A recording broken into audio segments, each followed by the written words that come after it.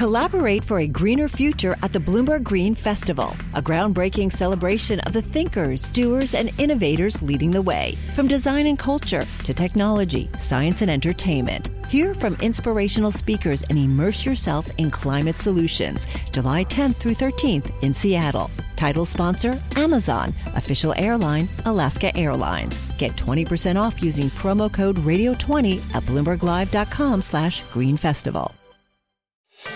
Welcome to the Bloomberg Markets Podcast. I'm Paul Sweeney, alongside my co-host, Matt Miller.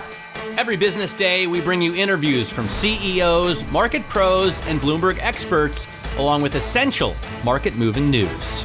Find the Bloomberg Markets Podcast on Apple Podcasts or wherever you listen to podcasts and at Bloomberg.com/podcast. Well, in the world of media, major piece of news coming out this morning. Rupert Murdoch is stepping down as chairman of the boards of Fox and News Corp, following a nearly 7-decade career, and will become chairman emeritus of each company. His son, Lachlan Murdoch, will become sole chairman of News Corp and continue as executive chair and chief executive officer of Fox, the company said. Succession. Big time succession in the real world.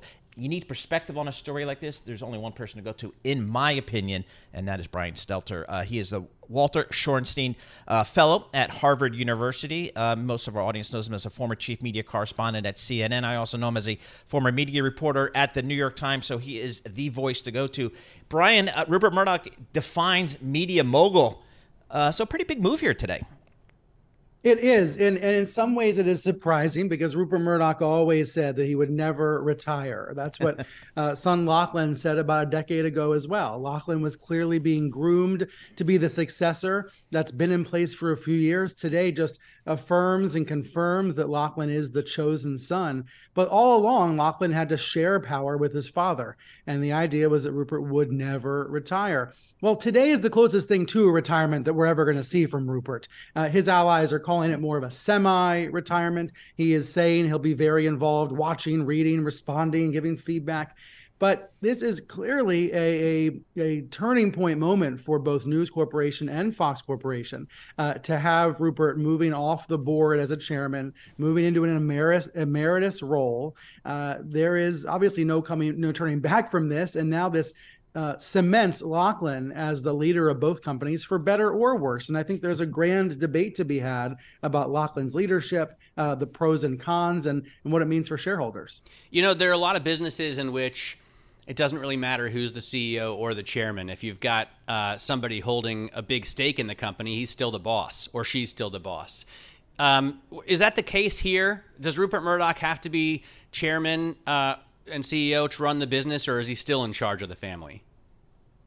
He's still in charge of the family, and he still controls the trust. And that is the part of this that is very much like HBO's Succession. The storyline on Succession is very much how it works in the Murdoch family. There are a bunch of votes of the trust. The trust controls both Fox and News Corp. And in the event of Rupert Murdoch's death, there will be a battle for control of both companies within the Murdoch family. People may know the outlines of this. 4 adult children, 2 of whom James and Lachlan have been warring, have been battling for years. Also 2 women, Elizabeth and Prudence. In the event of Rupert's death, they each get 1 vote. And so there is no tiebreaker. There will be some sort of reorganization of the companies in the event of Rupert's death. But it's important to note in the memo this morning, he says he is in robust health, and he's been around the Fox studio lot in Los Angeles this week, according to my sources. So I think what we're seeing today is a sort of confirmation that Lachlan is the chosen one of the father. But that does not mean that there could not be any number of changes in the years to come. Brian, is there any reason to believe that with this news today that there could be any change in editorial view strategy at Fox? Right. I think that's one of the most interesting questions. And the initial answer is no, because Lachlan Murdoch is as conservative and in some ways more conservative than his father. They have many of the same political views.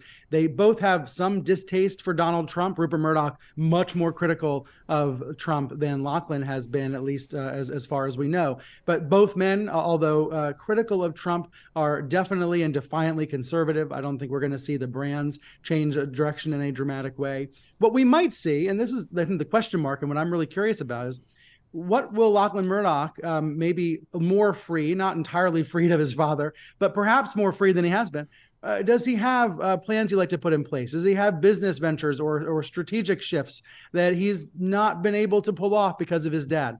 We know the general direction is the same, right?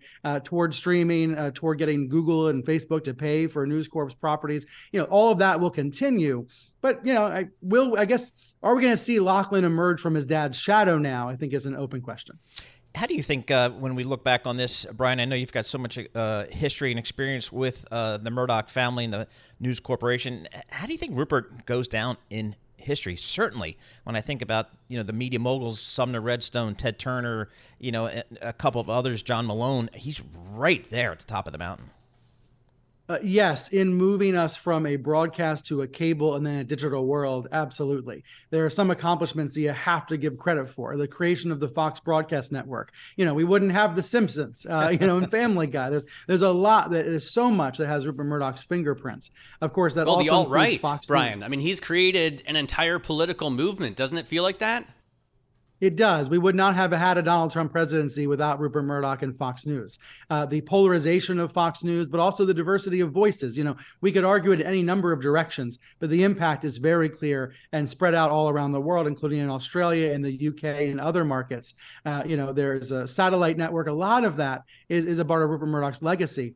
Now, I would say on the business front, he had impeccable timing, selling most of Fox to Disney about 5 years ago, providing more firepower for Disney in the streaming wars, but also getting out of some declining businesses. If you look at the stock for Fox Corporation in the 5 years since it was spun out, it's down 23, 24% over 5 years. News Corporation has fared somewhat better, but if you're an investor in these companies, you are not altogether pleased by Rupert Murdoch's performance in recent years, as these companies have faced headwinds of the Apples and the Disneys and the Googles, these much bigger giants that now control the media and tech landscape. And Brian, that kind of calls into question, again, a lot of folks say maybe Rupert was the smartest person in the room selling to Bob Iger when he did. What does Bob Iger and Disney do now? Because they've said, unlike Rupert, we're staying. We're going to try to evolve and compete in this new media world. How do you think that plays out for Bob Iger? Right. And to me, I think about it as a consumer. How attached am I to Disney as a consumer? How invested am I? How much do I have to spend to go to Disney World, Disneyland? How much do I have to pay for Disney Plus? And I think Disney has its hooks in consumers better than any of these other media companies. That's why when I look at this landscape, it's Disney and, of course, Netflix that would be the ones that I would be wanting to bet on. That said, the challenges are enormous. He is saddled by assets like the ABC television network that are no longer deemed desirable. And how he's going to navigate out of that, to me, it's a very treacherous 1-2 years ahead. To me, in 10 years, I'd still rather be Disney because they're still going to have their hooks in so many families that have to go meet Mickey Mouse. But in that short term is so murky. Is there a future, or what is the future for cable news, do you think? For cable news, well, Fox News is the strongest of the pack. All of these companies are facing secular challenges. We know about the headwinds. But Fox News, for all of its faults, and I believe there are many, it has a captive and loyal audience almost like anything else in television or in media. And I do see some challenges around the edges. Tucker Carlson's firing did cause a ratings drop, but most of those viewers have actually come back to Fox News. Yep. So if you were betting on a cable channel out there, you'd probably be betting on Fox News. Again, for better or worse, right now they're getting ready for their next GOP debate. The Republican Party gave Fox the first 2 debates, not Newsmax, not Rumble, not some far-right internet stream. Republican Party still went back to Fox. So that alliance is still very real and very strong and, frankly, very profitable for Lachlan and Rupert. Brian, thanks so much for joining us. Really appreciate you giving us a few minutes of your time. Brian Stelter, he's a Walter Shorenstein Fellow at Harvard University and a former chief media correspondent at CNN, also a former media reporter with the New York Times, so certainly has the chops to give us his perspective. Hi, I'm Ron Kraszewski, Chairman and CEO of Stifel. Financial advisors, if you're not growing your practice, you're losing market share. Stifel is a growing, entrepreneurial, advisor-centric firm built for successful advisors like you. Imagine having the resources of the largest wirehouses and the support of the boutique shops, but none of the bureaucracy to get in the way of you serving your clients. At Stifel, it's your business, your book, your clients. I always tell the advisors we're recruiting, I want you to come to Stifel and double or triple your business. Most of them laugh and shake their heads, but I'm serious. Don't take it from me. Take it from Stifel's #1 finish in J.D. Power's 2023 U.S. Financial Advisor Satisfaction Study. So, there's a reason why 148 financial advisors joined Stifel last year. Come join us and find out why Stifel is the firm where success meets success. Visit www.choosestifel.com. Stifel Nicholas and Company Incorporated, member SIPC and NYSE. Collaborate for a greener future at the Bloomberg Green Festival, a groundbreaking celebration of the thinkers, doers, and innovators leading the way. From design and culture to technology, science, and entertainment. Hear from inspirational speakers and immerse yourself in climate solutions. July 10th through 13th in Seattle. Title sponsor, Amazon. Official airline, Alaska Airlines. Get 20% off using promo code radio20 at bloomberglive.com/Green Festival. You're listening to The Tape. Catch our live program, Bloomberg Markets, weekdays at 10 a.m. Eastern on Bloomberg.com, the iHeartRadio app, and the Bloomberg Business app. Or listen on demand wherever you get your podcasts. A little bit of economic data today in addition to the jobless claims and Philly Fed home sales. We also had the leading index came in at negative 0.4. Consensus was for negative 0.5. So a little bit better than expected there. Dana Peterson joins us, chief economist for the Conference Board. Dana, what did you learn from your index that you released this morning? Well, it's still telling us that the leading indicators are suggesting that there's going to be a recession at some point over the next 12 months. Certainly when we look at the details, the financial market indicators as well as the expectations gauges for consumers continue to be negative, and also jobless claims tick down a little bit. But all in all, this measure has been negative for 16, 17 months, and it's continuing to tell us the same exact story. It's been telling us the same story, but the economy's pretty good shape here. How do we kind of put those two together? Sure. I think the thing is that within that measure, you don't really have services embedded, and you don't have all the labor market indicators in there. We do have labor market indicators in the current economic conditions measure, and that has continued to say that everything's okay. And that's because we continue to see positive payroll gains and real incomes are rising year on year, especially as inflation comes off. And so that's really the current situation. But again, we're trying to look ahead. And when we look at what's going to be facing the consumer and businesses going forward, we're looking at very elevated interest rates for longer. Certainly the Fed indicated that it's not going to cut interest rates that much next year. Maybe they have one more hike this year, but then only 2 cuts next year. And we're also looking at a situation where consumers are going to have to pay down their debts, and those debts are going to be much more expensive going forward, including having to pay for student loans. So all of these things are going to coalesce into an economy that we think is going to be slower and potentially experiencing a short and shallow recession. How is the consumer looking? And I know Tom always points out the bifurcation, and that is, definitely a thing. If you're the CEO of an automaker, you're getting $25 million a year. So the consumer from that consumer looks great. But if you're one of the UAW workers, not so much. We start to see a buildup in credit card debt. We start to see more and more delinquencies we're hearing in terms of credit card and auto loans. As you point out, student loans need to be repaid again. So that debt pile that's getting more expensive is also growing, right? It is. When we look at consumer credit card debt, it's back to where we were on the trend before the pandemic. And you're absolutely right. Delinquencies are rising. They're back where we were in 2019. So all the gains have been wiped out. And when we look at charge-offs, especially by banks that are not in the top 100 ranks, those charge-offs are very elevated and even above where we were back in 2019. So we're looking at a situation where the consumer is coming under pressure. Folks are using credit cards to finance their spending, and it certainly isn't coming into a very good picture, we think. How about the labor market here as it relates to this economy? We had the initial jobless claims once again come in, better than expected, better than last month at 201,000. It's this labor market, despite all the doom and gloom out there, to the extent there is still resilient. Well, I think you need to look at the labor market 3 different ways. So yes, you do have some companies that are still hiring. And those are mostly the companies where they need people to show up to work, such as healthcare, restaurants, hotels, even public administration. And so we're definitely seeing job gains there, but those gains are getting smaller and smaller and smaller. And then on the other end of the spectrum, you do have layoffs, and those are mainly companies that did very well during the pandemic and not so much this now past the pandemic, certainly tech, finance, transportation, warehousing. But you still have a large group of companies that are hoarding workers. And the reason why is they don't want to have to let everybody go, especially if they think that the downturn is going to be short, it's going to be mild.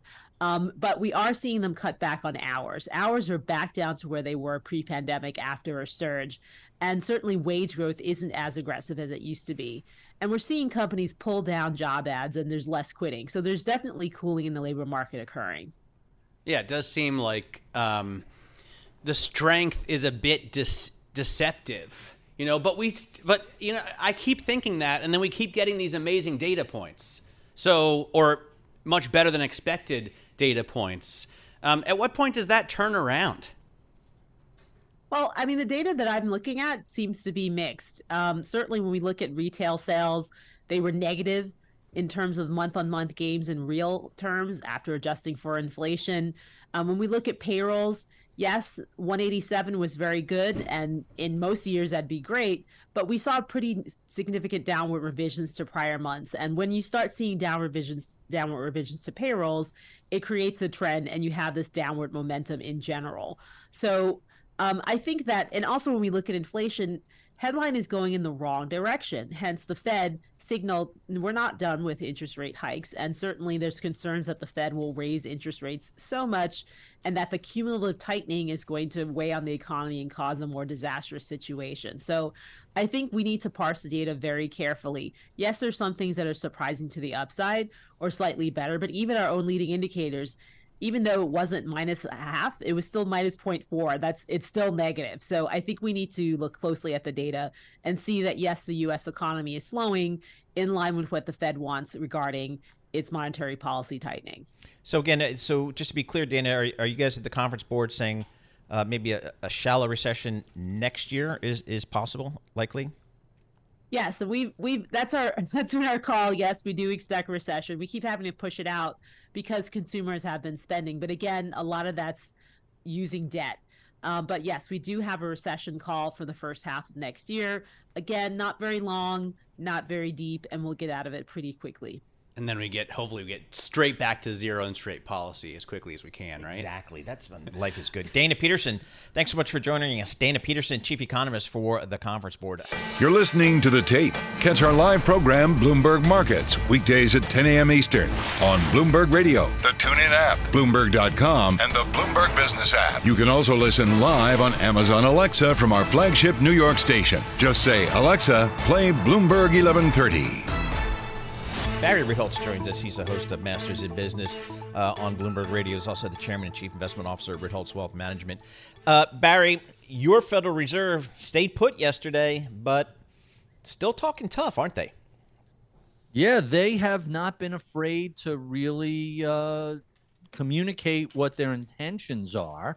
We can disagree with them and we can argue with them, but you can't say they haven't warned the street of their views, and they haven't told people this is exactly what we're going to do. So they still have 2 cuts priced in next year, and I've been asking everybody today about where the Fed ultimately wants to be, because they have a forecast for 3.9% at the end of 2025 and 2.9% at the end of 2026. It feels to me like even though higher for longer is the current mantra, they want to be long-term low. Is that the right way to be? They want to be long-term. They've said they want to be long-term high. No. They're forecasting 2.9% at the end of 2026. Like, why? If they achieve a soft landing and the economy's okay, why would you want rates to be 2.9%? Isn't it healthy to have a solid 5? I'm sorry. Did you say 2026? Yes. Yes. All right. So let's laugh about that for a moment. And let me point out that the quarterly dot plot has been so wildly wrong for all of the past 5 years. Just looking out 4 quarters, just looking out a year ahead. To think that anybody on this Federal Reserve or anywhere else has the slightest idea what the state of the economy is going to be, what inflation is going to be like, what interest rates are going to be like in 2026, it's not merely laughable. I would call it malpractice, because you have to know GDP, whether or not we're in a recession, what's going on with employment, what's going on with inflation. These guys can't forecast a quarter ahead, 3 years. It's hilarious. I get that. I mean, my question is radio here. My question is really just, is the bias right now to try and get back down to ZIRP? Like, is that where we want to be? Because over the last 50 years, we've averaged like 4.6% on the Fed funds rate. So, isn't that healthy? Or I guess it's, it depends on where our start is, but isn't it healthy to have the real rate of return like around 5%? So let's start with ZIRP, which is a great place to begin. What is ZIRP? ZIRP was zero interest rate policy. Thank you. Was actually traces back to 9/11, but really it's a post-financial crisis emergency footing. So if the Fed is at zero, your assumption should be, hey, something is either systemically wrong with the financial system, or we're in the midst of a really, really bad crisis or recession. So zero should be off the table. What we want to do is get to neutral, which is the English way of saying our English way of saying we're not encouraging inflation, we're not discouraging inflation. We're at a balance. The problem is the economy runs hot and cold. I don't mean recession-wise or bubble-wise, but some quarters are better than others, and you kind of have to allow a little bit of inflation. You don't want to cause a recession. When we look at CPI now, a lot of this all comes back to the 2% inflation target, which, as former Fed Vice Chairman Ferguson showed, is really a made-up number that goes back decades and doesn't correlate with anything. So the focus on 2%, I think, is misguided. What we want to see is stable prices and as close to full employment as we can get. I think the Fed sometimes gets so wrapped up in their models, they forget first principles. Price is stable, full employment. From there, what the actual Fed funds rate is, whether it's 4, 4.5, 5, is almost irrelevant. Hey, Barry, I know how you hate throwaway terms that people use all the time, like it's different this time and there's cash on the sidelines, things like that. But how about the one discussion I hear a lot of is soft landing, hard landing, no landing? I don't know. True. What the heck does that mean? I don't know. How do you think about just where the economy is heading and how to kind of describe it? I love that. I love that question. Listen, the first things first. Do you have a job? If you have a job, okay, so things are pretty okay. Are you getting paid enough? Are you seeing regular raises? Are you keeping up with the cost of living? That's where we all start. When we take it to the next level, we want to know, what are consumers spending? How much is the broad economy growing? And are we investing in our future? So it's a little more complicated than just, are we in a recession or are we in an expansion? One of the things that I've liked that this administration has done that we haven't seen in a couple of administrations is a little bit of industrial policy and a lot of infrastructure spending. You go back to Eisenhower and the interstate highway system. That was an economic boom that we built on that lasted decades. The same thing with the Kennedy administration and NASA and space exploration. That led to amazing technologies, everything from microwaves to semiconductors. Very often the private sector can't make a commitment to invest in R&D that doesn't have a return for decades. Only Uncle Sam can do that. I'm glad to see we've sort of moved a little bit back in that direction, because just think about the benefits of big, bold policy initiatives and how they've manifested in a robust economy. So to me, soft landing, hard landing, is the economy expanding? Are people working? Are they able to pay their bills? Are they out spending and enjoying life? as long as that trend continues, we're great. Occasionally there's a recession. That's the nature of things. You just don't want it to be too severe and too damaging. Isn't AI another huge impetus for economic growth? 100%. Yeah. I've been playing with a software product called Perplexity, and I've been using it to every time I have a new guest on Masters in Business, I use it as a way to double check and make sure I didn't miss anything. And you'd be surprised how often AI is going to find stuff that my researcher and myself just Googling the history of somebody's career misses. And the fascinating thing is this product continues to get better. Every one of these AI models continues to improve. And I think what we're looking at now is twice as good as it was a month ago. But I can't even guess where these things are going to be a year or a decade from now. They're just getting better and better. This is on the same level as the internet. This is going to be a productivity boom. Absolutely, 100%. All right, Barry, thanks so much for joining us. As always, Barry Ritholtz, host of Masters in Business on Bloomberg Radio. You're listening to The Tape, Cantor Live program, Bloomberg Markets, weekdays at 10 a.m. Eastern on Bloomberg.com, the iHeartRadio app, and the Bloomberg Business app, or listen on demand wherever you get your podcasts. All right, we had the Bank of England today hold interest rates steady. Still, there's concern there, and even more so in the continent. Dude, so much. You had this the Swiss central bank holding rates steady. We were expecting a raise there. You had the ECB. So if I go skiing there this winter, the ECB coming out and saying, well, Stornaris has said they've reached a peak in rates, and the next move is likely a cut. So, let's looks break like it a turning down. point. Let's break it down. Jay Hatfield, he's the CEO, founder, and portfolio manager at Infrastructure Capital Advisors. Jay, what do you make of the economy over there in Europe, given what we're seeing from some of these central banks? Thanks, Paul and Matt, for having me on. So as we discussed last time I was on, we're laser focused on Europe, and really what gave rise to that was this huge global bond meltdown. And so we started to study the global monetary base and noticed the ECB had shrunk it by 500 billion, and overall it's dropped by 3%, which we think is a critical indicator of both inflation and growth. And then we started digging in, and I'd recommend you sent your ECO default to the Eurozone if you have a terminal, which you should, but to track Europe, because it's more difficult from the US.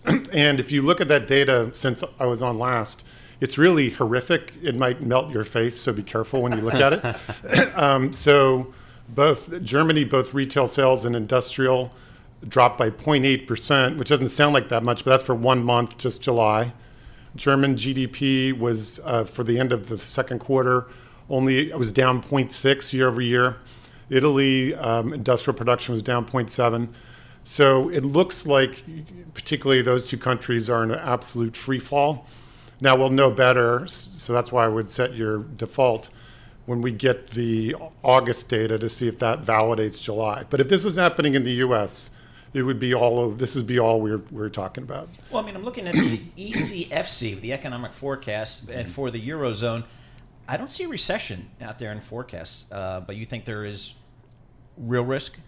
Well, I think that's the ECB's forecast, and they have a little bit in common with our Fed in that they may not be the greatest forecasters ever created. So we just look at the real-time data, and like I said, if U.S. retail sales are down 0.8 and industrial is down 0.8, like we would say, oh my God, this is horrific. So I just would urge everybody to look at not just that data, but also the monetary base, and really look at how Italy responded to that hike. They were just excoriated, the ECB, for good reason, because they're going into a significant recession. So we think this is the key risk, but on the other hand, that could be very bullish for the U.S. because if Europe starts to go into a recession, then global rates should calm down. And that's really, I would argue, the key overhang on today's market is just we have a big global sell-off in bonds. So if Europe is going to a recession, how are you positioning for that? Well, we do, as you know, we're always cautious in August and September and early October. So we do think, I mean, we're sort of fortunate in that we have conservative dividend type stocks, defensive dividend stocks, preferred stocks, MLPs, and large cap dividends. And they've all outperformed the market during this time, which makes sense because they have lower betas and they're more defensive. And even within those portfolios, we've positioned them to be more defensive. For instance, with preferreds, we actually benefit in our main fund, PFFA, because we have fixed to floating 52%. So longer for higher is actually good for that, the income of that fund. So we think it's a good time to either be in those type of stocks or it's okay to be in cash. Although we're sticking for now to our 4,300 to 4,600 call on the S&P. If rates keep selling off, then we could easily get to 4,200. But we do think that this global growth story declining is going to get out there. Tomorrow is the European PMI, and we think that'll be weak, although it is really Germany and Italy and the UK that are the weakest. So there are other parts of Europe that are okay. So we continue to see dollar strength right now. The Bloomberg Dollar Index, that's the way I track it, is at 1256. I saw it this morning right around 1260, which is punchy. Mm-hmm. I walked in, Paul commented, wow, gold's taking another chin, and that's part of that trade, obviously. Does that continue? Do we see euro parity? Do we see Japanese yen at 150? And then do we start to see intervention? Well, if our scenario plays out, absolutely. So we think the U.S. is resilient because of the resilient auto sector and housing, which usually crack during recession. In fact, we have some new data. The average recession, you have a 13.4% decline in investment, but consumption is flat. Normally grows at 3.3, so it comes down. But it's really the driver of a recession is investment. So if we're right about the U.S. that we're resilient, and Europe is plunging, then that trend should continue. And that is bearish for commodities. And one reason why we think oil will cool down, because it's really not just rallied, it's rallied plus another 5% because the dollar is appreciated. So that's a headwind and would validate our $75 to $95 range on oil, which would be bullish for inflation. So, but we do think the dollar will continue if we're correct about the U.S. economy dramatically outperforming China and Europe. Are we going to, if we have a U.S. government shutdown, what's your view on that? And is there any way to and a prolonged UAW strike? I mean, both of those things. Well, we call inflationary, right? Yeah, we call refer to the government shutdown as the government vacation, because if you really look at it, they furlough the employees, but they still pay them. Yeah. So it's actually a good rationale for Fitch to downgrade the U.S. because we have the most ridiculous budget process ever, where you, quote, shut down the government, but you don't save any money. So, and if you look, the market actually trades up. Now, I'm not sure it's going to trade up this time of year, but so we think that's irrelevant, good for the media to report on, but not critical for investment. The UAW strike, I think, is critical. Full disclosure, my daughter is a member of the UAW, so you could take this with a grain of salt. She's in the Berkeley division of the UAW, so she's covered by them. But we do think that autos, we don't really believe in persistent inflation, except for auto services. If you look at auto services, they are ridiculously high, like 19% on insurance, 15% on repair. Hasn't even started coming down. So if we have the strike, that's just going to get extended out, and that may give the Fed more reason to not cut rates or pause. So I would focus more on that. I don't think it's a big issue for the overall economy, because to some degree, if you have less inventories on these sort of wildcat strikes, then you have less chance of massive layoffs because we have a shortage. Let's rip up the script for a second. I mean, she's in the Berkeley unit of the UAW. So it's the United Auto Workers Union. And I mean, having seen Oppenheimer recently, I know that these places of higher education get very involved with unions. Mm-hmm. She's clearly not putting cars together at Berkeley. What does she do? I'm very proud of her, and I think it's a good backup career to move to Detroit and assemble cars. But the teachers, the TAs are members of the UAW, which I find fascinating. Yeah, and they already me too. had a successful strike. So I indirectly benefited from that because they had a pretty substantial pay raise. I don't think they're going to do any wildcat strikes, but they're definitely getting emails and they're supporting their brethren in Detroit. I had no idea. Yeah. Well, you better unionize those TAs because sometimes the professors. Yeah, but in the United Auto Workers, surely there's a teachers union. Yeah, exactly. But the UAW is good on these strikes things. I mean, they know what they're doing. Well, the last couple of presidents of the UAW are in prison. Yes. So they weren't very good at these strike very good things. at that, right?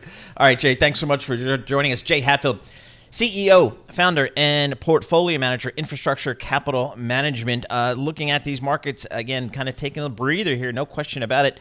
The S&P 500 off 1.1%, and the NASDAQ off 1.3%. So definitely some concern out there. And on the yields, 2 years off 3%, 5.15% on your 2-year Treasury yield. That seems pretty attractive. Hi, I'm Ron Kraszewski, Chairman and CEO of Stifel. Financial advisors, if you're not growing your practice, you're losing market share. Stifel is a growing entrepreneurial, advisor-centric firm built for successful advisors like you. Imagine having the resources of the largest wirehouses and the support of the boutique shops, but none of the bureaucracy to get in the way of you serving your clients. At Stifel, it's your business, your book, your clients. I always tell the advisors we're recruiting, I want you to come to Stifel and double or triple your business. Most of them laugh and shake their heads, but I'm serious. Don't take it from me. Take it from Stifel's #1 finish in J.D. Power's 2023 U.S. Financial Advisor Satisfaction Study. So, there's a reason why 148 financial advisors joined Stifel last year. Come join us and find out why Stifel is the firm where success meets success. Visit www.choosestifel.com. Stifel Nicholas and Company Incorporated, member SIPC and NYSE. Collaborate for a greener future at the Bloomberg Green Festival, a groundbreaking celebration of the thinkers, doers, and innovators leading the way. From design and culture to technology, science, and entertainment. Hear from inspirational speakers and immerse yourself in climate solutions. July 10th through 13th in Seattle. Title sponsor, Amazon. Official airline, Alaska Airlines. Get 20% off using promo code Radio20 at BloombergLive.com/greenfestival. You're listening to The Tape. Catch our live program, Bloomberg Markets, weekdays at 10 a.m. Eastern on Bloomberg Radio, the TuneIn app, Bloomberg.com, and the Bloomberg Business app. You can also listen live on Amazon Alexa from our flagship New York station. Just say, Alexa, play Bloomberg 1130. Had a nice M&A trade in the technology space today. Cisco intends to acquire Splunk for $157 per share in cash, representing approximately $28 billion in equity value. Let's get a sense of what this deal really means in the tech space. We welcome Woo Jin Ho, Senior Hardware Analyst for Bloomberg Intelligence. All right, Wooj, in this space here, first of all, just tell us what Splunk is. What do they do? Sure. Splunk is a company that does infrastructure software.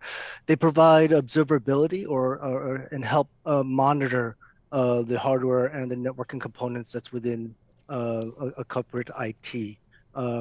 As more things move to the cloud, companies are trying to better understand how data traffic is moving inside the cloud. So Splunk plays a very critical role. That makes sense then. Yeah. So they're like going into the cave, into the dark recesses of the internet and checking things out to make sure all the gear is good, right? Well, let's think of it this way. So Cisco, if we use the cave analogy, Cisco is the pipes in that cave, and then Splunk is the scope that goes through the pipes. Interesting. All right, so Splunk is, I guess, the best name they could come up with for that. Yeah, because if you think about About it, the scopes cave. looking in pipes, that's spelunking, right? Yeah. Exactly. Yeah. All right. So, what's Cisco's strategy here? What's kind of the takeaway from you in the street? Yeah. So it's fairly straightforward, right? If long followers of Cisco know this, they've been trying to move to this hardware-only model to a perpetual software model. Everyone loves recurring revenue, and if for Cisco, it's really tough road for given that they used to be a book and ship type of company from a revenue generation standpoint. They've been acquiring software companies, and they've also been developing their own software for sale. And what we've seen over the past couple of years through M&A, that software is going to be about 25% of total sales and about 45% of product sales. And Splunk is going to help them augment that software component as well as that recurring revenue component. So Cisco, I mean, is a giant company, right? Splunk is the deal is what, 25 billion or so, and Yep. and Cisco is a $216 billion company. Are they very acquisitive? Is this how they build rather than organic growth? And do you think they have any more coming up? Yeah, so great question. I mean, Cisco among all the companies that I cover is probably one of the more acquisitive companies that I cover. However, they don't typically do deals of this size. They go for smaller tuck-in technology deals and hope to grow it from the inside. 28 billion is the largest deal that they've ever done, and it's going to drain all of that excess cash that they have, but given that they did generate about $15 billion in cash flow annually, they really should be able to do more deals if they want to. But I think large deals going forward are going to be off the table for the time being.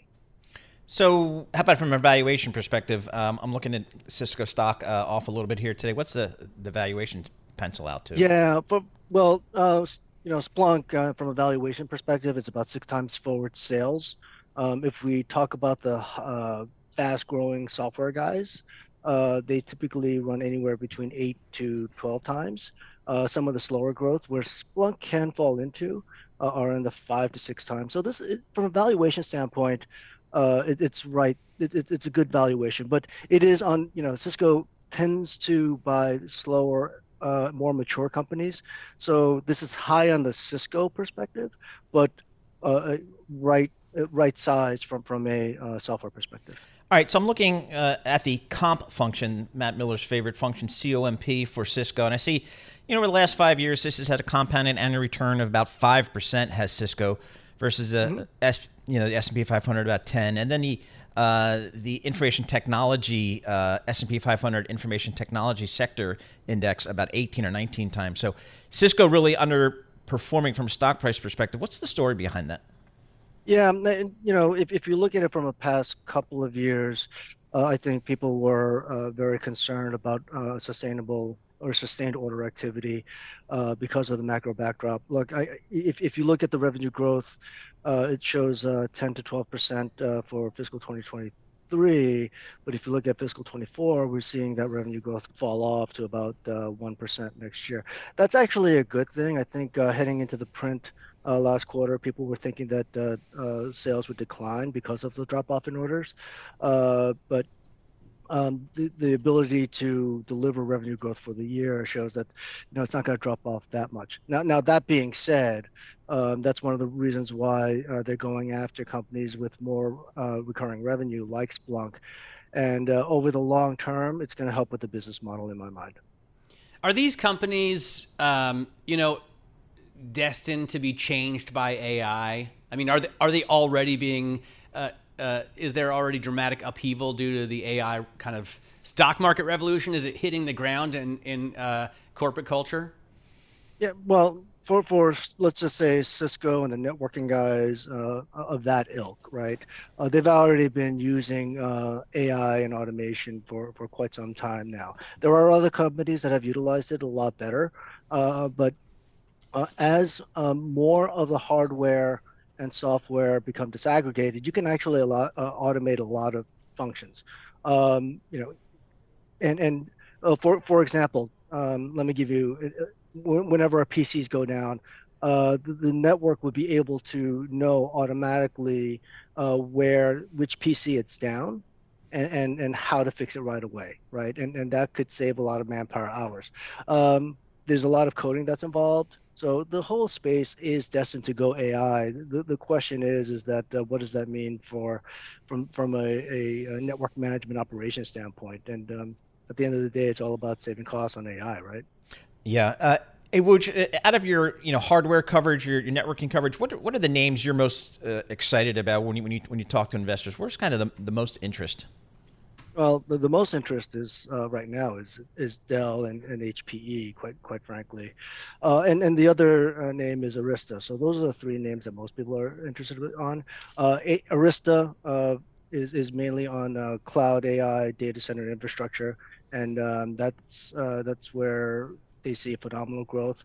But the other area is the revival of Dell and how AI servers can potentially drive a faster revenue growth profile versus the 3 to 4% that they usually have, to maybe another point or two in growth and better margins going forward. So I guess the question is, within the tech stack, what's the big theme that's kind of driving your space these days? Yeah, look, it's like everybody else in tech. It's AI, right? And I think I mentioned it to you once before on other shows. AI has turned into a drinking game on conference calls. So no, it really is. If you don't have an AI growth story as part of the long-term thesis, you're really not going to see the valuation expand. All right, Wooj, thanks so much for joining us. Appreciate getting a few minutes of your time. Woo Jin Ho, Senior Hardware Analyst, Bloomberg Intelligence, via Zoom from the Bloomberg Intelligence Global HQ in Princeton, New Jersey.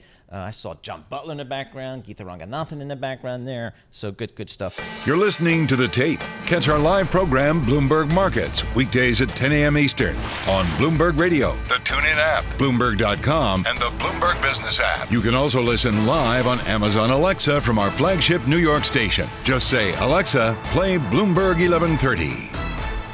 Big news in the world of media. I mean, really big news. When you think about media moguls, there's a bunch of them. Sumner Redstone, John Malone. I mean, you think about Ted Turner, but certainly at the absolute top of that list, you got to put Rupert Murdoch. And it was announced by the company today that he was stepping down from his role as chairman at Fox and News Corporations. We want to get some perspective on that, and nobody better than Laura Martin. She's a senior media analyst at Needham. She's covered this industry, this company, and this man for decades. So, Laura, thanks for joining us here. I guess it's not unexpected. I mean, given that he's 92 years of age, but still a big day in the world of media and for News Corp. I agree with you 100%. I think you and I both, Paul, thought that Sumner Redstone would outlive this guy, but it just wasn't true in the end. You're right. It was like Paramount versus Fox. I guess Fox won. But yeah, I think Wall Street's been expecting this guy to step down for the last decade, and here he is finally stepping down at 92. It's unclear how heavy a hand he's had in the business of the company for the last 4 years. So I don't know how much will actually change with him stepping down, but certainly the last of an era. I think John Malone's the only one left that's sort of still on the board of Warner Brothers, of that old guard. I don't know if that's a positive or a negative, but it's certainly about time for changing of the guard. Yeah, absolutely. And, Rupert Murdoch and the original News Corporation, now split into Fox and others, certainly had a huge impact in Australia initially, where he initially started the company, and then in Europe, particularly in the UK, and then ultimately here in the United States. Talk to us about kind of the legacy you think Rupert Murdoch has in the world of kind of global media. I think he invented that fourth network. Everybody said a fourth network wouldn't work at Fox. And so he created a fourth network, proved it could be done with the help of Barry Diller and Michael Eisner. And I think he proved to the world that remember, he only had primetime programming. He didn't have all full day programming, and primetime was 1 hour less. He really innovated Fox News. Huge innovation when you and I were covering these companies, Paul, together. Remember, he paid, everyone thought he was crazy. He paid $1 a month to get Fox News carried on Comcast because they didn't need another news program. They had CNN. And he built that. I think he paid him for 5 years. And it became, by buying that shelf space on cable television, which at the time was sort of shelf capacity constrained before they did their new build outs for modems. He basically made Fox News, he put them on the shelf, and now it became probably the number one news for the last decade. It's become the number one news ratings channel. So thank goodness the linear bundle has Fox News, but Rupert paid to get it on. And so really he innovated a lot in media. He really sort of changed how we see media today, was in large part influenced by Rupert Murdoch's decisions early on in the ecosystem. Yeah, absolutely. And then about 5 years ago, Laura, he sold the majority of his company to Walt Disney Company. And I guess in hindsight, that's a pretty smart move. How do you think that deal is going to be remembered? Yeah, good question. I mean, he basically doubled down on the linear TV ecosystem, and he sold all of his streaming rights and all of his, and he gave it to the Walt Disney Company. $70 billion is what he sold it for. You know, it's unclear. Maybe that deal looks expensive today, but is that Disney mismanaging it, or is that really the value? I do think it's worth more. Those assets are worth more in the hands of the Walt Disney Company than they would have been in the hands of Fox alone. I think that, to me, is clear. But the linear TV ecosystem is maybe more troubled than I think he knew, even at the time. I think it will go down in history that Time Warner sold out at the peak, right? That Mucus sold out at the peak, and that's the brilliant move. I think it's a little less clear yet on Fox whether he sold out at the right price, too early or too late. Do you think there might be any change in strategy at the Fox or in any of the companies now that he stepped down officially as chairman? Do you think there'll be any change in strategy there? I do. I think youngsters are a little more inclusive, a little less pointy. I think some of this Fox News controversy is much more likely to come back to, my opinion, back to moderate with youngsters running it without Rupert's sort of sharp edge. Because I think, Rupert at 92 probably had a different view of, entertainment versus news. I think Rupert always thought he was making entertainment, not news. And I think Fox News has been criticized for that. I wouldn't be surprised to see the son, who's younger, bring it back more towards news and less about entertainment. Laura, I know you were, at the Walt Disney had an investor day a couple days earlier this week here. What were your takeaways there? Because one could argue Bob Iger, boy, this is as tough as it's ever been to run a media company. I agree. I think the skill that people underestimate that Bob Iger has, like he said twice, I'm going to quiet the noise. I think that is Bob Iger's core value skill, which is he put back the organization so content is first.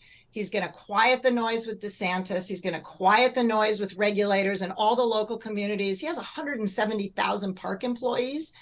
He's going to quiet the noise, and he says, we're going back. Our job is to entertain, not to be issues focused. So that's an easier task, and it's safer for the Walt Disney Company. So I think he's going to go back and create sort of this cone of silence that lets creative people do creative things. And I think the reason that the Disney content has been so poorly received at box office is because of all the noise. And he's going to go back and say, look, our job is to entertain. Let's keep our eye on the ball and let's make great stories that have nothing to do with the issues surrounding us in the real world. And I think that's good for content creation.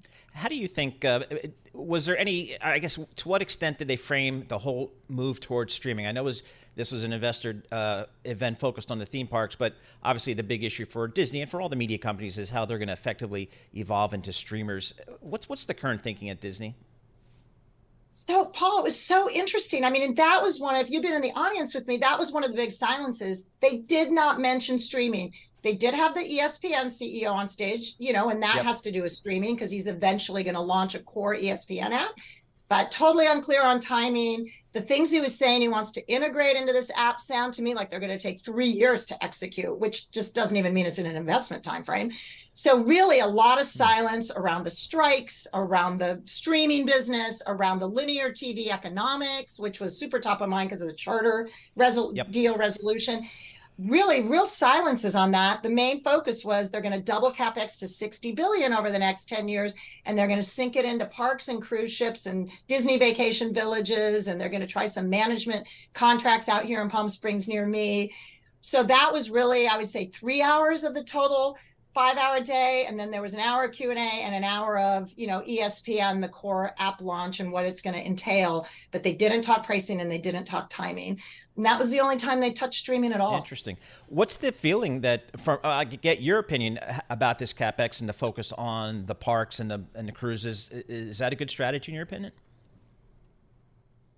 I think the most interesting thing to me, Paul, I think you were in the room when 5 years ago, I said this big, and in 2018, when they said big shift to streaming and the stock ran way up, and it was like streaming is our growth driver. And I felt exactly like that moment again, but with theme parks. And so theme parks, as you know, Paul, have much more capital intensity. So if this is going to be their growth driver, the valuation multiple of Disney should come down compared to when we thought growth was going to be driven by streaming, which is much more capital light in theory. Yep. And I know you focus a lot on return on invested capital, but it seems like Disney gets the best out of that theme park CapEx relative to anybody else out there.